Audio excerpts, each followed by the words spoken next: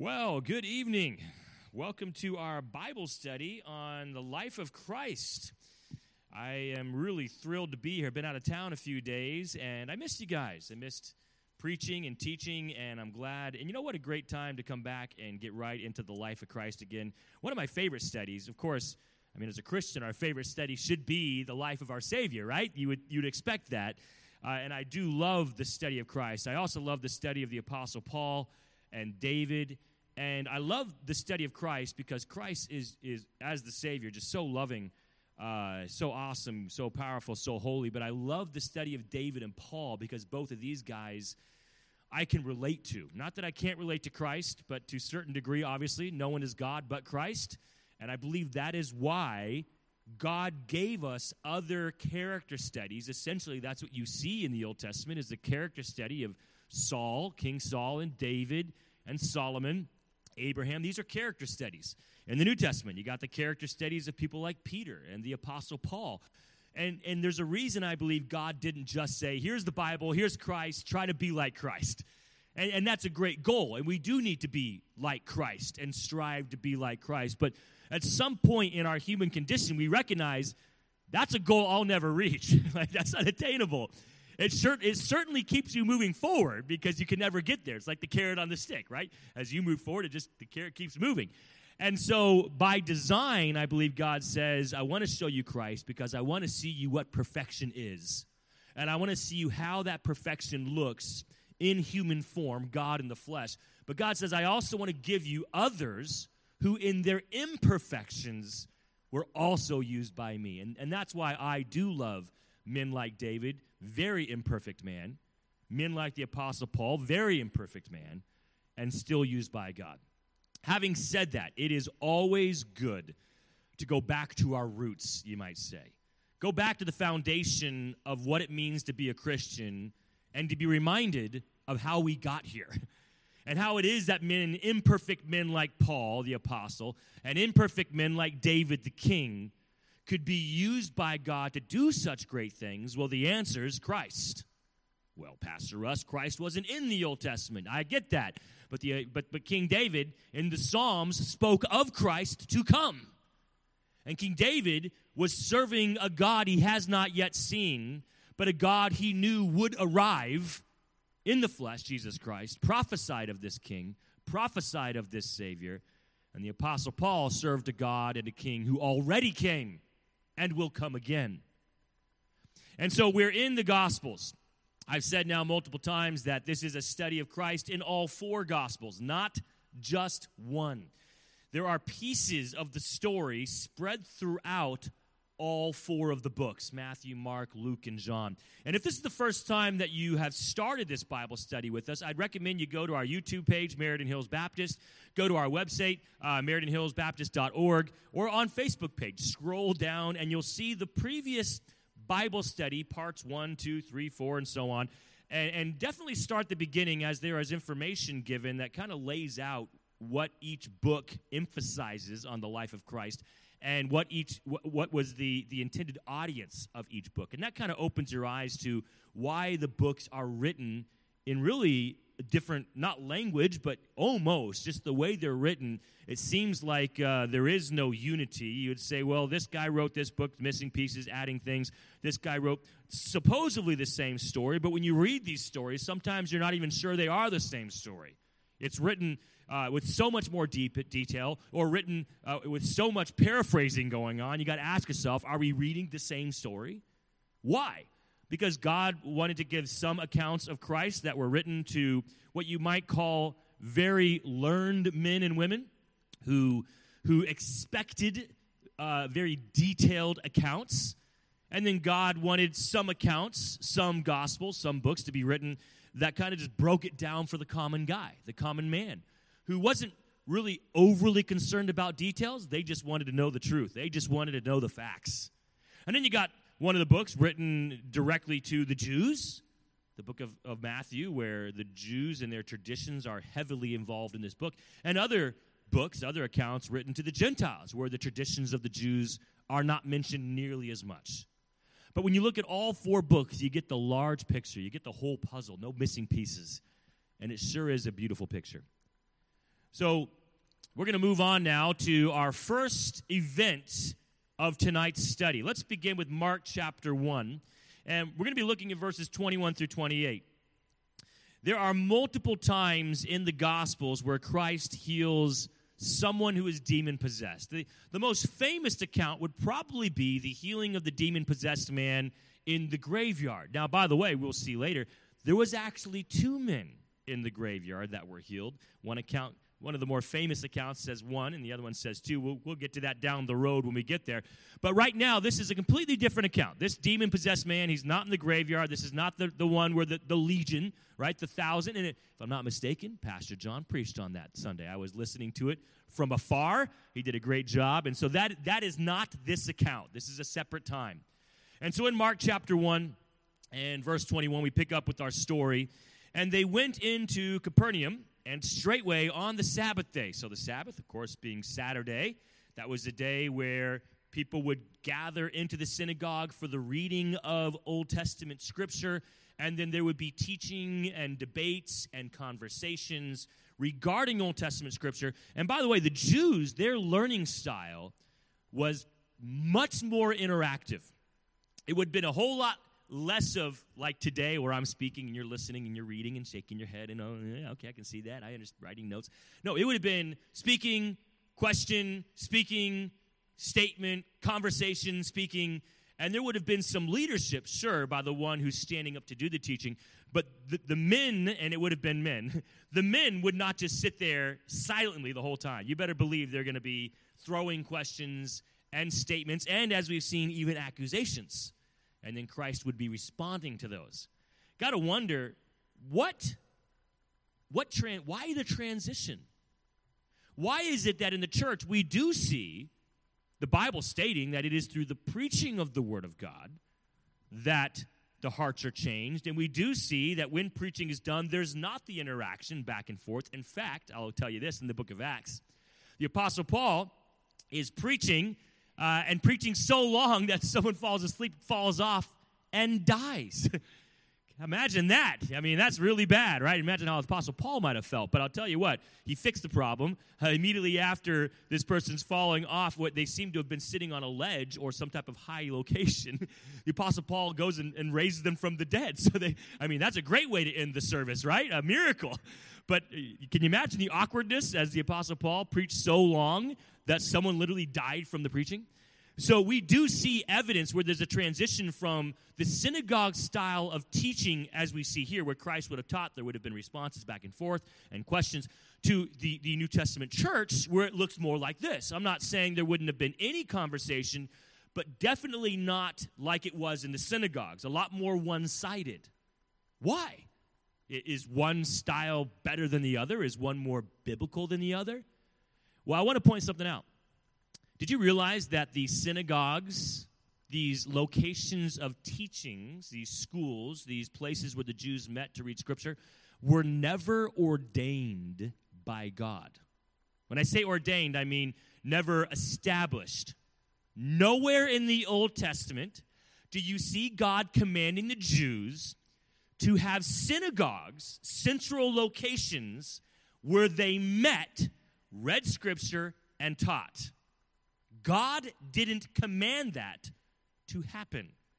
They say, well, Pastor Russ, well, then how was the teaching supposed to take place? There was a command. It was given to the fathers to teach their families at their homes. That was the teaching style in the Old Testament that God expected. Now, God did establish in the Old Testament holidays, or you might say holy days. In fact, there were a lot of them. If you look at all of the holy days in the Old Testament, the Jews were celebrating. They had multiple holy days, literally every month, multiple holy days. And during these holy days, or Jewish holidays, they would have gathered together as a large group. Either the cities would gather together, or if you traveled to Jerusalem, the whole town. Tens of thousands, hundreds of thousands gathering together on these holy days. And then there would have been a corporate reading of Scripture and a corporate teaching. We see that in the Old Testament where the prophets, they use that time to stand up and to teach during these holy days, during these holy Sabbaths. But that was not every Saturday that they did this. So basically, the Old Testament pattern for teaching was every week, in fact, every day, the Bible says as you rise up, as you go down, every day, but definitely every week on the Sabbath day, fathers were to teach their family at home. And then multiple times in a month, the whole city, the whole community got together for what you might call would look more like a church service, where there's the singing, and the Jews would have danced, and they would have played music, and there would have been reading of the text, and then the priests or the prophets would have stood up and taught and challenged the people. But that was not weekly. And then we find in the New Testament, out of nowhere, bam, there's synagogues, and they're now having teachings every Saturday, but it's not in the homes any longer. It's not the fathers teaching the families now. It's the spiritual leaders teaching everyone else in the synagogues. And I will say this, although God never commanded the synagogues to gather, Christ never belittled the gathering of the synagogues. He never called them out and said, hey, this is wrong, you shouldn't do this. It seems like Christ not only was okay with it, but was involved in it, used it to his advantage, and went to these locations like here in Mark and read and preached and taught in the synagogues because the Jews were used to teaching and reading on Saturdays in the synagogue. So don't tell me that, well, the synagogue was the more biblical method, because that was never a biblical mandate to begin with. The Gospels is just telling us what the Jews were doing, not what they were supposed to be doing. What we do read in the book of Acts is what God tells the first century church to do. Gather together and preach the word. That is commanded in the New Testament. So if I was to say one was more biblical over the other, I would say our pattern right now is the more biblical way. Gathering together, worshiping God, and the preaching of God's word. Not to say that the interactive style of teaching doesn't have its place. It most definitely does. And we as a church have tried to incorporate that interactive style on Sunday mornings in some of our life groups. We've kind of mixed it up. Some of our life groups, we have more of just the teaching where you listen, and some where it's interactive, so you can choose which style fits your need best. Some people really do just prefer sitting down, like, teach me, I want to take notes, and some prefer, I want to talk. So we provide both here, because both have their place. But then here on Wednesday night, of course, you know what it looks like. Here we are, I'm teaching and you're listening. And then Sunday morning main service, same thing. All right, so I've said enough about that. Jesus Christ is at the synagogue. We're in Mark chapter 1 and verse 21. He goes to the synagogue and he teaches, verse 22, and they were astonished at his doctrine, for he taught them as one that had authority and not as the scribes. Well, that says a lot about the scribes. What does that tell you? He taught differently than the scribes. But look at the way they defined his teaching. One who has authority, but not like the scribes. Now, there's a couple ways you can look at that. Either the scribes taught like they didn't have authority, or he taught like a scribe, but didn't have the authority of the scribe. Now, you can decide which way you want to take that. I think that the truth of this is he's saying that I'm not saying the scribes didn't teach with authority. It seems they were very pompous men, very prideful men. I'm sure they taught with authority. But the manner in which he carried himself didn't come across like a scribe, but he still carried the authority. You know, there are ways to force people into recognition of who you are. I've always been a little offended, I guess you might say. I don't get offended easily, but I am offended by those who try to bully people into respect, into honor. I mean, I feel like if you have to bully them to honor you, then it's fake honor anyways, so what's the point? But there's a lot of people who disagree with me, and that is the status quo in a lot of churches. A lot of men will bully their congregation, and there are churches with women preachers. I do not agree with women preachers, but there are those that have them, and there's ladies do the same thing. They will bully the congregation into submission, into respect. And I kind of get the picture. That's what was going on with the scribes. Like, these were bullies. And they had authority, but it was basically, you are going to respect me. And we can do this the easy way, or we can do this the hard way. But in the end, you will respect me. That's my impression of the scribes. Whereas Christ, it was, wow, like, we want to respect you. Christ didn't have to bully them. The authority was there, and people offered it freely. It wasn't stolen from them. It wasn't snatched from them. But it's not just pastors that do this, is it? It's Christians. We as Christians in general, we can be bullies sometimes. We can bully the community into respecting our religion, respecting our belief system. We can bully them into respecting who we are as Christians and what we claim to accomplish. We can bully them into that, or we can, like Christ, cause people to say, I want to respect you. Like the authority, I see it. I recognize that. I want to follow that. That is healthy. That is godly. That is biblical. And why is it that so many Christians are in churches, and I'm not going to say they're not saved. I think there's a lot of people legitimately saved, and they're being led by bullies. How do they not see that? How do they not have their eyes open to this is not a healthy place to be? I can have some assumptions.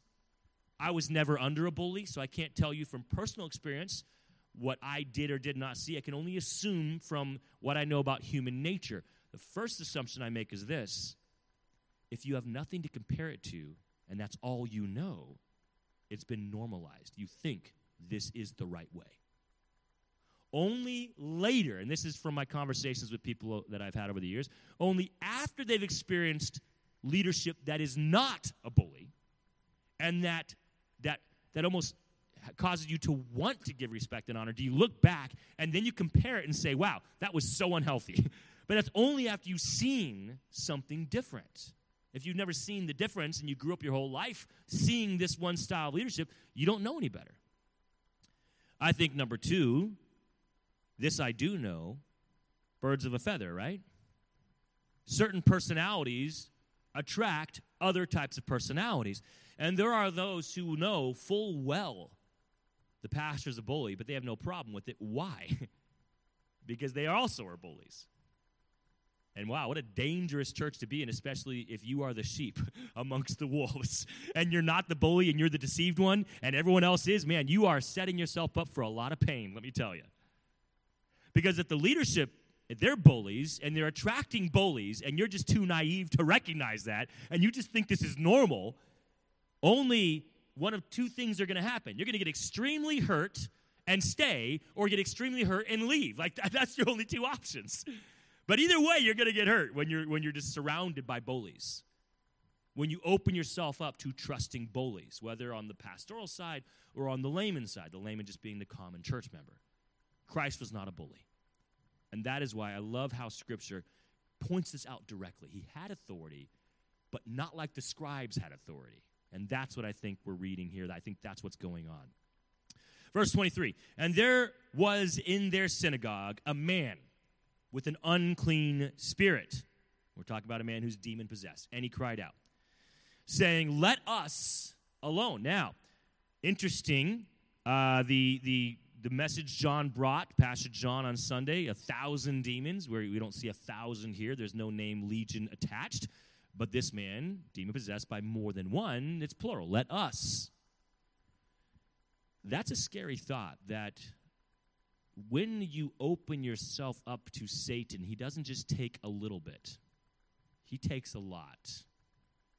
And when Satan wants to park himself in your life, it's not like, hey, are you using this space? Can I have this closet? I'm not going to be a bother. I'm just going to be right here. I'm like, Satan's taking the whole house, all right? You ever had a house guest come over and you say, my house is yours, and they take it literally? Like, you regret those words? All right, you've been a month. Glad to have you. When are you leaving? Sometimes a day can seem like a month. They just like start, their stuff's lying all over the house. They mess everything up. They don't do any cleaning. I mean, it's just ridiculous. That's Satan. The guy is a mess. The guy is chaos personified. And his demons are his little minions doing the same thing, bringing chaos. And not a little chaos, guys, a lot of chaos. Well, how do we fight against demons? And how do we keep demonic activity from coming into our churches and from coming into our homes and from coming into our lives? Well, some believe that, well, you take some water, sprinkle it over your home, bless it with the holy water, and the demons, I don't know if it's like, garlic to vampires. The demons don't like the holy water, and they run away. I'm not sure what exactly they're thinking with that. Others say, well, you bless, you pray on it. You pray on the home, you cast the demons out through prayer. Some literally, will open the door and say, demons, get out of here, and, they're screaming at the demons to leave their home. I don't see any of that going on here. Not at all.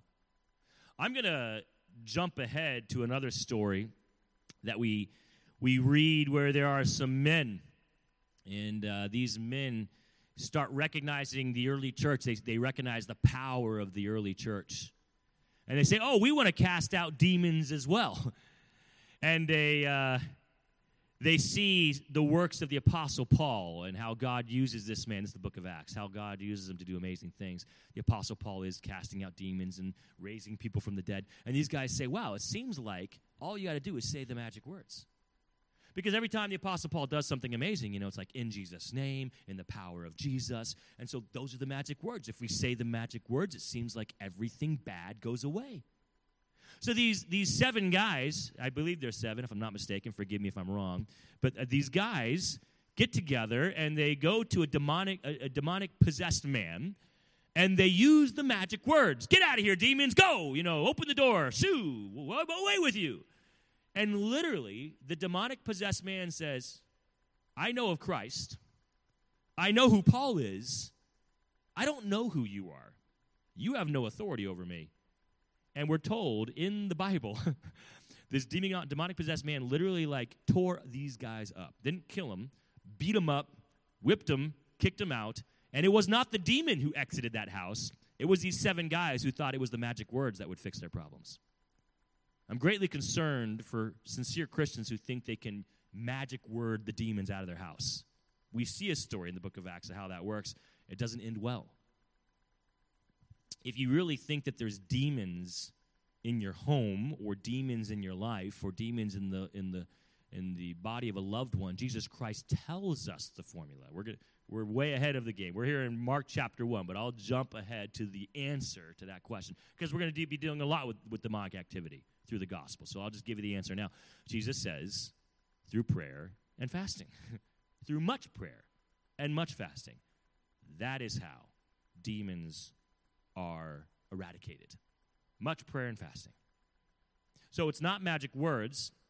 It's sincere recognition, because that's the much prayer and fasting, sincere recognition that it is the power of Christ that eliminates demonic activity, not us just saying his name out loud. Definitely not us shooing demons out with some kind of spiritual broom from our homes, if they are even in your home to begin with. It's prayer and fasting.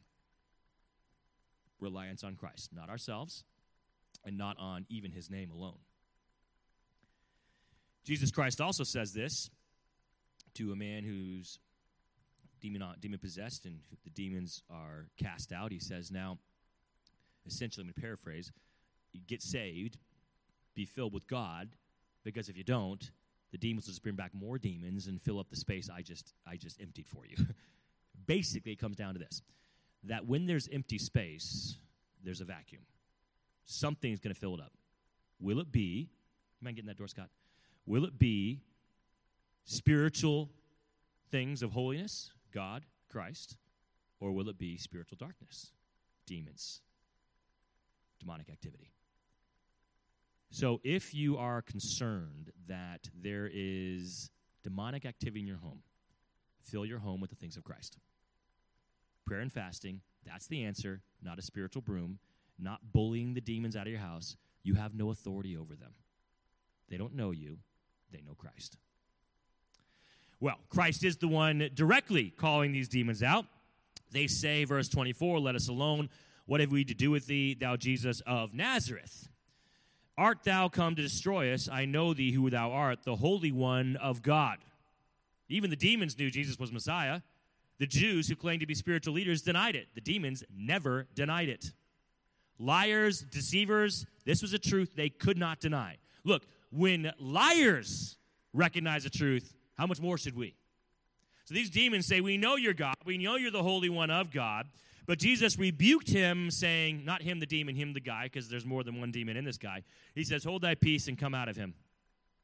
And when the unclean spirit tore him and cried with a loud voice, he came out of him. And they were all amazed, insomuch that they questioned among themselves, saying, what thing is this? What new doctrine is this? For with what authority commandeth he even the unclean spirits, and they do obey him? And immediately his fame spread abroad throughout all the region round about Galilee.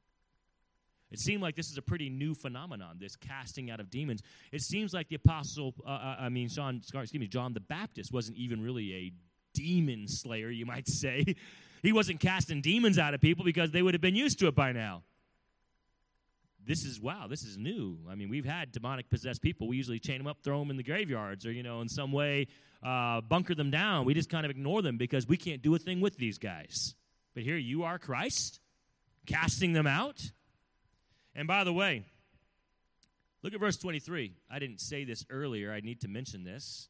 Read verse 23. Did you notice it? Did you catch it?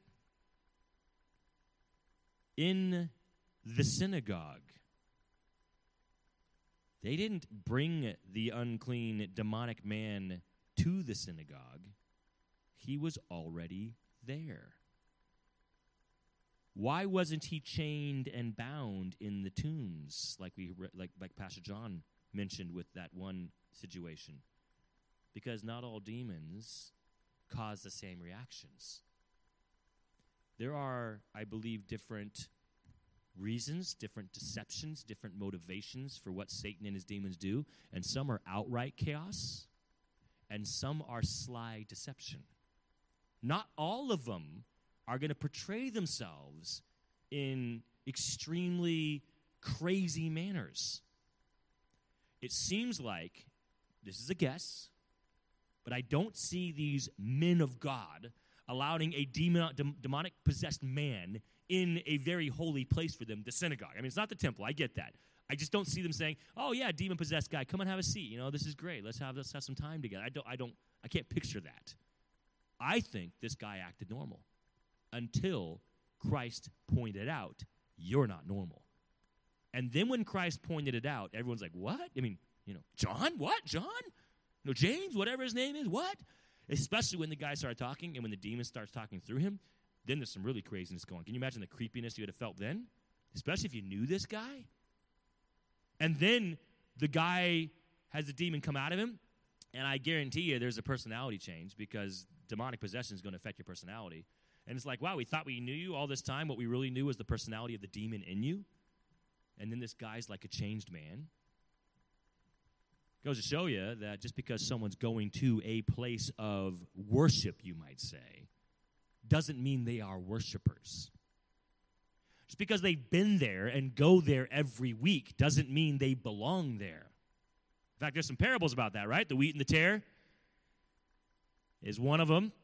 And Christ says in the parable that there is wheat representing the Christians, and there are tares representing the unsaved. And the angels come to God and said, should we cut the tares out so that they don't strangle the wheat, essentially, and take away the fruit and the nutrients and the sun and the water from the wheat?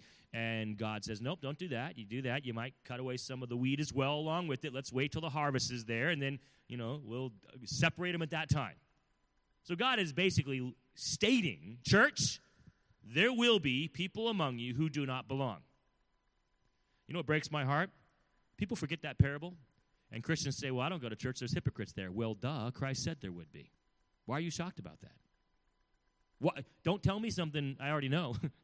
Don't tell me something 2,000 years ago Christ warned us about. Yes, there's going to be hypocrites in church. Yes, there's going to be people who don't belong there. Yes, there's going to be people who hurt you. Christ said there would be. Well, why doesn't God get rid of them? He gave his reason in the parables. He says he will down the road. He's not going to do it right now. And by the way, some of those fakers eventually become the real deal. Unfortunately, some of the real deal leave because of the fakers. Don't leave because of the fakers. Recognize they're there. They will always be there. And realize it was never about the fakers anyways. It was always about Christ. Keep your eyes on him. All right, so the demon-possessed man, the demon is taken from him. I want to take a look real fast, Luke chapter 4. I'm not going to read all the verses. I put it up here so you could see the comparison contrast between the two texts speaking of the same instance. But I do want to read verse 31. Came down to Capernaum, city of Galilee, taught them on the Sabbath, and they were astonished at his word, at his doctrine, for his word was with power. Verse 22 says he taught with authority of Mark chapter 1. And then in verse 32 of Luke chapter 4, we're told he preaches with power. I love that. Preaches with power. This idea that the spoken word can move someone in powerful ways. We have examples of that literally every day. If you are willing to read the news and get outside your bubble and see what is happening across the world and read what people are doing and what the spoken word is doing to people in both good and bad ways, you'd recognize how powerful the spoken word is. The spoken word can be used for great evil or for great good. Just the other day, I don't know if it was yesterday or the day before, the Ukrainian president Skyped in, video conference call to the EU. I'm not a fan of the EU, but regardless, he Skypes in some manner. He's, obviously in hiding. Russia's overthrowing Ukraine at this point, trying to take over that country. And from what I read, I didn't see this speech, I read about it, the Ukrainian president, when he was done, I believe the speech was like a minute and a half, like no more than 2 minutes. It was a pretty short speech. When he was done, every member supposedly was standing ovation to this man. And by the way, the Ukraine is not even recognized in the EU, the European nation. Russia is. Ukraine is not. Ukraine has been trying to be in the European nation for some time now. There's been issues, I think, mostly dealing with corruption in their earlier days from the 90s and so on that have kept them. And I think Russia, being a powerhouse, also never wanted Ukraine. That's political. I'm not going to get into it tonight. The point is this. A man who's not part of the group, a man who's part of a country that's been ostracized for decades, stands up and through just a short couple of minutes uses words to move people who for decades have ignored them to a standing ovation. Just through words. That's my point tonight. I'm not trying to get political. Words are powerful. Especially words of truth. Christian, you have more power than you know. Yes, there is power in prayer, and we need to use that. Yes, there is power in love, and we need to use that. Yes, there is power in a strong, biblical, holy testimony reflecting Christ. We need to use that. But there is power in the word of truth. So powerful.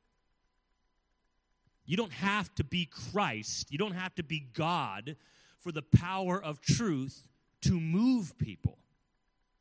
When you take the word of God and speak it to people, even common man and woman, you and I, even we common folk, can see movements of people's hearts, minds, and souls through the powerful word of God when spoken. All right, that's Jesus healing the demon-possessed man in the synagogue. By the way, again, different places from other times he heals those with demonic possession. Let's go to, we're actually in Luke. Let's just stay in Luke. We're in Luke. Let's go to chapter 4. Luke chapter 4, verse 38. There's multiple instances of this story. I'm not going to look at all three tonight. I'll mention them. Matthew 8, 14 through 17, and Mark 1, 29 through 34. But we're in Luke chapter 4, so after the healing of the demonic man, Jesus Christ is called, it seems, by Peter to go and heal his mother-in-law. So, verse 38. And he rose out of the synagogue and entered into Simon, that's Peter's house, and Simon's wife's mother, so that's Peter's mother-in-law, was taken with a great fever. This is a major fever. Now, I've had a fever before, and we're not talking, the man fever of 99.5 who thinks he's going to die. I mean, I'm talking like 101, 102. Those are not fun, all right? Past 101, you're feeling pretty bad. I don't have any memory of like 103-plus fever. I've talked with people who do, and that's really, really bad. You're like 103, you just feel like death. That's what I think's going on here. This is not like she has a 99.8 fever. I mean, this must be an extreme fever. Feels like she's at death's door.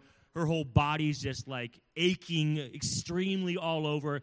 And back then, medicine being what it was, I don't think as many people came back from fevers like this back then that they would today with the advances in medicine that we have. So the family would have been very, very scared for their mom and Peter for his mother-in-law, knowing that many people who have this level of fever usually die. Like they don't survive the night, they die the next day, stuff like that.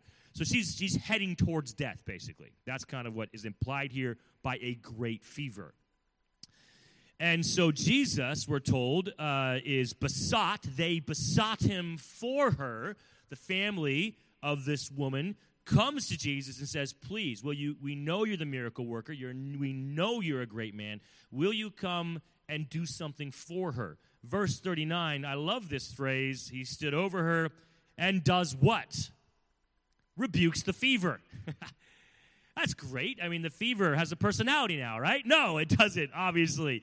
But didn't Jesus rebuke the wind, who also doesn't have a personality? And he says, peace, be still. Jesus can rebuke whatever he wants. It doesn't have to just be people and demons. Jesus has power over everything. And everything, even inanimate objects, even germs, even viruses, even these microscopic things going on in our body, they respond to the voice of Jesus. Wow.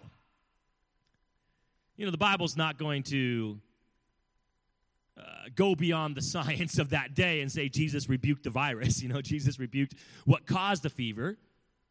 He rebuked the fever, but we know that basically he's rebuking the illness. That's amazing. That says a lot. There's a lot of people call themselves healers. I'm not a fan of self-proclaimed healers. I believe most, I'm going to leave the word at most because I can't know. I'm not God. I'm not all-knowing. But I do know that most, if not all, of what has been shown me as healing can be proved very easily to be fraud, to be a scam. I just saw one the other day. So there was a video posted on social media of a woman whose arm is deformed, and she's in some kind of, it seems, Middle Eastern or African city or state. I don't know. There's just a video. And people are chanting and praying, and this preacher's throwing water on her and praying, and her deformed, broken arm goes straight to what looks like a normal arm. And, I mean, there's thousands of comments. Praise the Lord. This is amazing. This is great. See, God is the great healer. And, wow, this pastor, this healer, he's the real deal. Just bare minimum research. Come to find out, there are videos and recordings of this woman going from church to church doing the same thing. Healed multiple times. It's a scam. She broke her arm and was able to learn how to, through the unmended, unhealed brokenness of her arm, make it look transformed and then make it look straight. And she would get paid by these so-called healers to do the gig at their church. And, of course, the deal is if you're a great healer, people give you more money to heal them or because they want you to just represent Christ more. So these guys get rich off of scams. And that's what I tend to find from just bare minimum research of these self-proclaimed healers.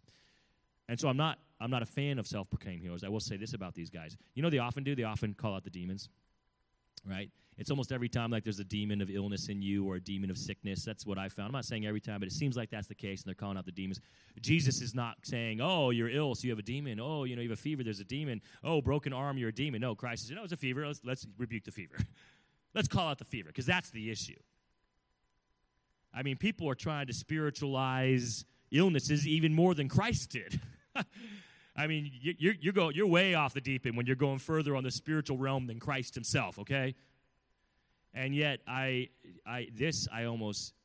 it's just shameful to say, but there are those who believe that even certain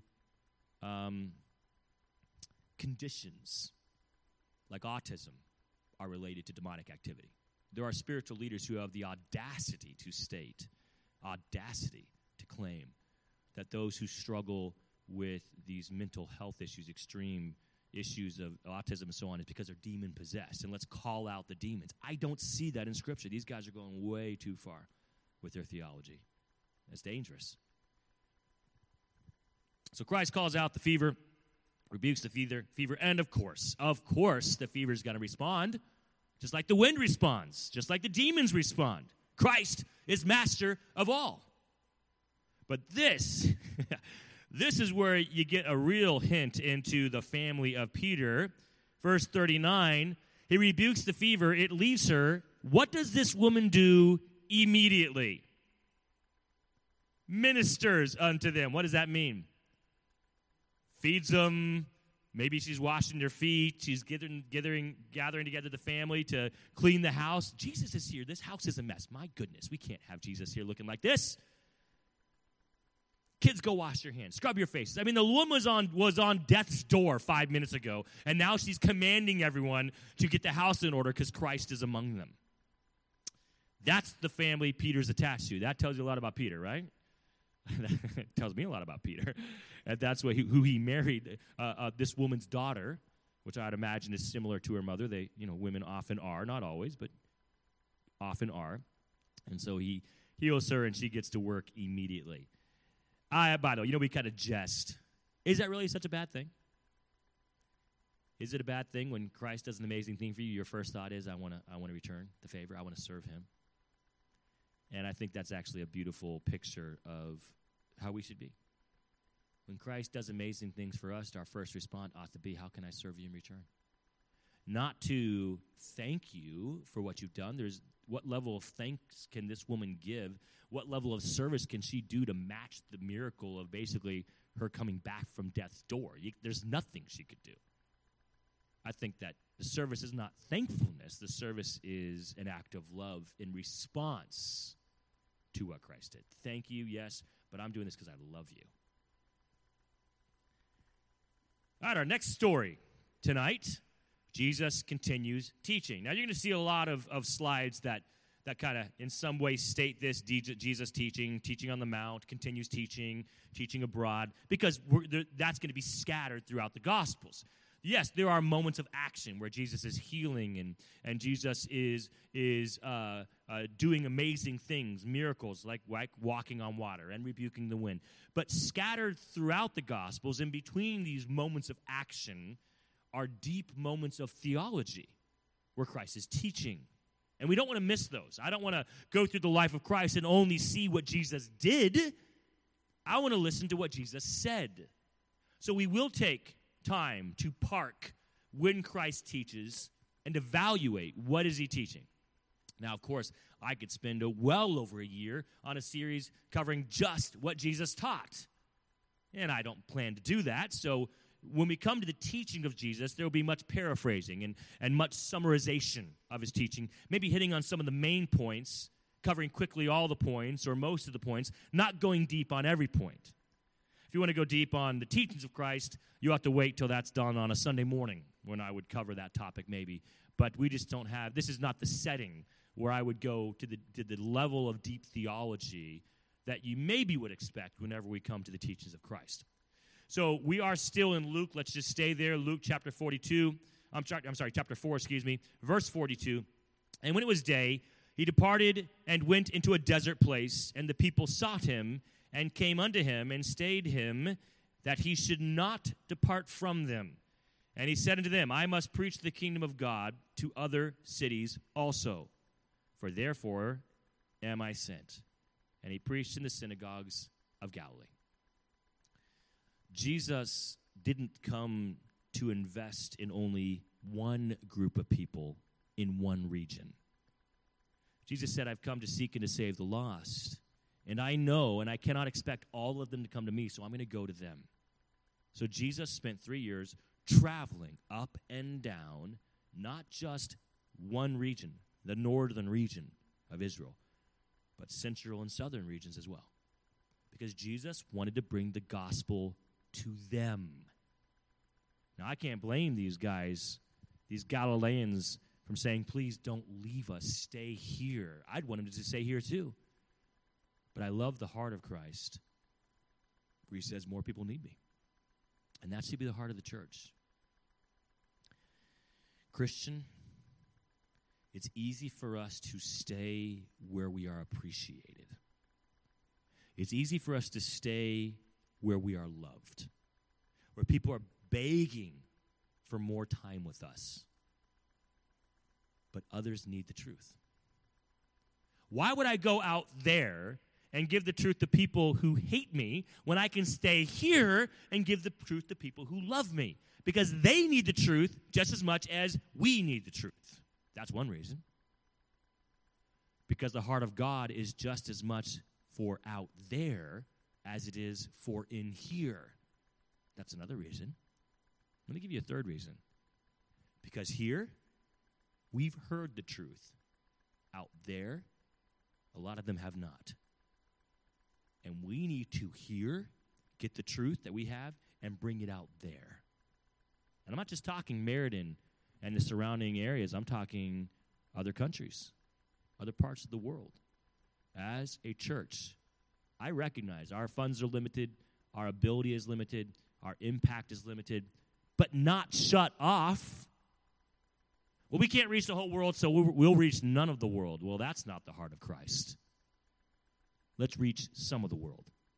And if every body of believers, if every church reaches some of the world, guess how much of the world actually gets reached? All of the world. So let's reach some of the world. And let's ask God, which part of the world does he want us reaching? Now, we know it's Meriden, and we're going to do that. Above and beyond Meriden, where from there, God? And let's do it. Christ said, I can't stay here. There's other places that need the truth. I want to go there too. And then our last lesson for tonight, Jesus heals the leper. Now, we are going to go to a different part of Scripture now. Let's go to Mark chapter 1. We've been in Luke most of the night. We're going to jump back to Mark now.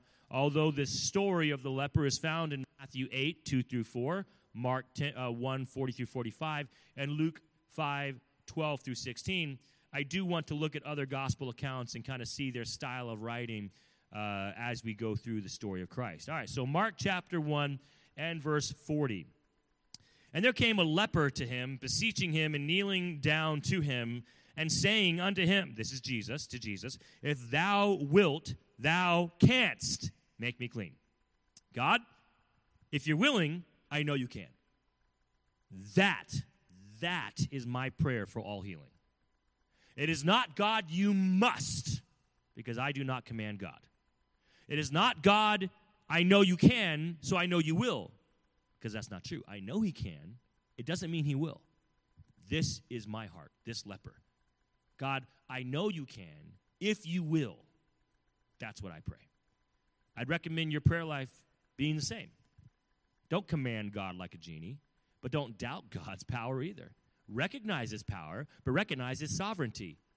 And his sovereignty doesn't answer to your will. Your will answers to his sovereignty.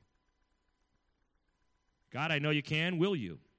Verse 41, Jesus moved with compassion. And by the way, the reason I'm encouraging you to pray like this, guys, because look what it resulted in, right? He said, I know you can. Will you? Jesus is now moved with compassion. Put forth his hand, touched him, and saith unto him, I will.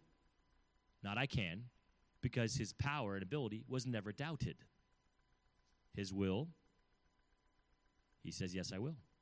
Be thou clean. And as soon as he had spoken, immediately the leprosy departed from him, and he was cleansed.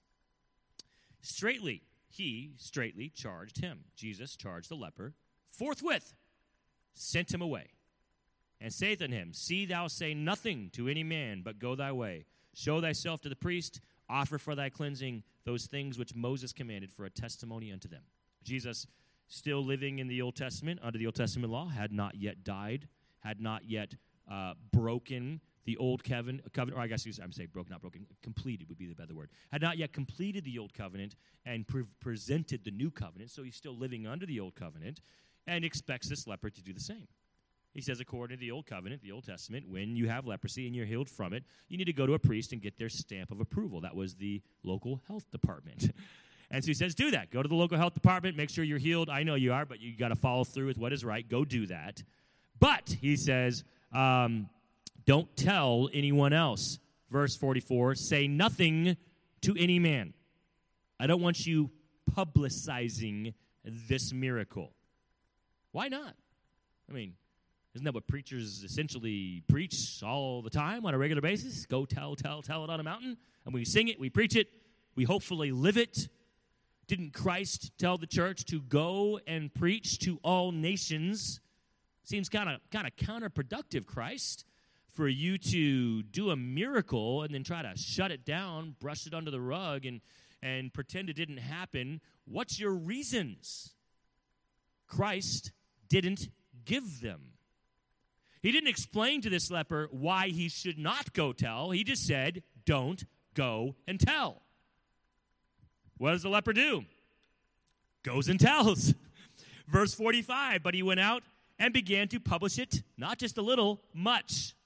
I mean, like, he's like the dream of every pastor. Like, he gets saved, and now everyone in the community's got to hear. Like, he doesn't stop talking till everyone's heard 3 times the story. You think that's a good thing, right? Well, in this case, it was not.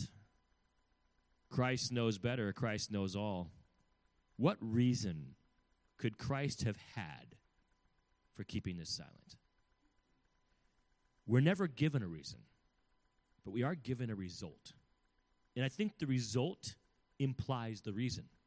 Let's take a look at the result. Verse 45. The leper goes out, talks a whole bunch about what happened, so much it's to blaze abroad the matter like a fire. So that word blaze abroad has the idea like everyone's talking about it. Even those who've never talked to the leper are talking about those who did talk to the leper. It's on the lips of everyone. In so much that Jesus could no more openly enter into the city, but was without in desert places. And they came to him from every quarter. Jesus knows the future. Jesus knows the heart of man. Jesus knows the results, which is why we are wise to follow his command even when it doesn't make sense. What, God, you don't want me telling people what? That doesn't seem like it comes from you. I think I know better on you than you on this one. I think I got a leg up on you, God. I mean, I know you said that, but I've been around a while. I know what you want, even though you said this. You want this, don't you, God? This leper thought he knew better. He thought he knew better than Christ, the very one who healed him. The leper had faith. He said, I know you can. This is not a heathen man. This is not a guy who doesn't believe Christ is the Messiah. I think that this guy trusted Christ, is a believer, but then failed to follow Christ's command. And look at the result. Christ could no longer be in the city. Well, isn't that a good thing? I mean, there's such a revival. I mean, so many people came to faith that he couldn't enter the city. Like, that's a good thing, Russ. That's not what it says here. Not like Samaria, where they said they believed. No, he couldn't enter into the city because everyone wanted to see him. Can you guess why? They wanted to be healed. This was not people saying, we believe and we want to meet the Messiah. This was, we're sick and we want healing now. They wanted to use and abuse Jesus for his miracles. We already saw earlier, last time we were together, where Christ is not overly impressed with people who just want him for his miracles. And that's what happens here. Christ is in the city to give theology. Once the city finds out about the leper, they don't want theology. They want experiences. They want miracles. They want healing. They don't want truth. That's not a good result. And that is the only hint we have to why Christ would have said, don't go and tell. Jesus is pressed outside the city. People come from all abroad. But again, I don't believe it was for teaching. I believe it was for healing. If you go to chapter 2, verse 1, again he entered Capernaum after some days, and it was noise that he was in the house, and straightway many were gathered together. And if you read on, you'll find, what are they there for? They're gathered together to be healed again. Now, Jesus is going to take some opportunity to give some truth. We're going to see that in verse 5. We're not going to get into it tonight. Verse 5, and then again in verse 8, he's gonna get some teaching in. He's going to get some truth in, but it's not a whole lot. And it could have been a lot more. Because healing takes care of a temporary physical condition. Truth can change your eternity. And you know what's unfortunate? This leper preaching when Christ told them not to might have resulted in people getting healed, but going to hell when they died. We'll never know. This side of eternity, we'll never know. But it's likely. People went to hell. Yes, they got healed, but died and went to hell because they didn't hear the truth, because everyone made such a big deal about Christ's miracles. That's all they wanted. There was little teaching going on. When I tell you the heart of Christ, I guarantee you, was to be given the teaching, which is why I think he said, don't do it. You know what's funny? We're going to end with this thought. What do a lot of churches focus on? The experiences. They don't necessarily say that, but that's kind of what they advertise. Come here for the experience. Come here and you'll experience something amazing Sunday mornings. Come here and you'll experience something amazing during, our revival services, the week-long worship services. And they're pushing and they're advertising and they're selling experiences. Now, here's the neat thing about experiences. When you've experienced something personally, it means something to you, and you get more excited about experiences, and you probably will tell others about your experiences. And so it really does do the job well. It's a surefire way, by the way, to grow a church. I said this years ago when I first became lead pastor. I told the church, guys, I can grow this church in numbers, but there are methods, there are things that could be done to get people in the doors, but I'm not interested in that. And one of them is selling experiences. Now, there's different kinds of experiences you can sell. The one that I talked about, the fraud with, a fake woman being healed and going from church to church, that's a major experience. I mean, you sell that kind of experience, you better believe there's going to be people who are easily conned, yes, but people who are in the building. It's going to fill up with a certain type of person. You can sell a supposed worship experience. You could sell that, and again, you're going to fill up the building with people looking for this experience. And it intrigues me how much the 21st century church wants to sell an experience. And yet I see Christ doing the opposite. Christ selling truth. I'm not going to say selling, but Christ giving truth. Not trying to sell an experience. Here's the thing about Christ. When he gave truth, you learned what you really needed to know, and guess what came along with just being around Christ? Experiences were part of being around Christ. But Christ wasn't selling the experience as the main motive of his ministry. Being around God will result in some awesome experiences. But that wasn't the thrust of the ministry of Christ. It was truth. It was teaching. And so many churches, we got it all wrong. We're trying to sell experiences, and what are we doing? We're filling up with crowds of people who actually don't want truth. What do they want? Well, they want experiences.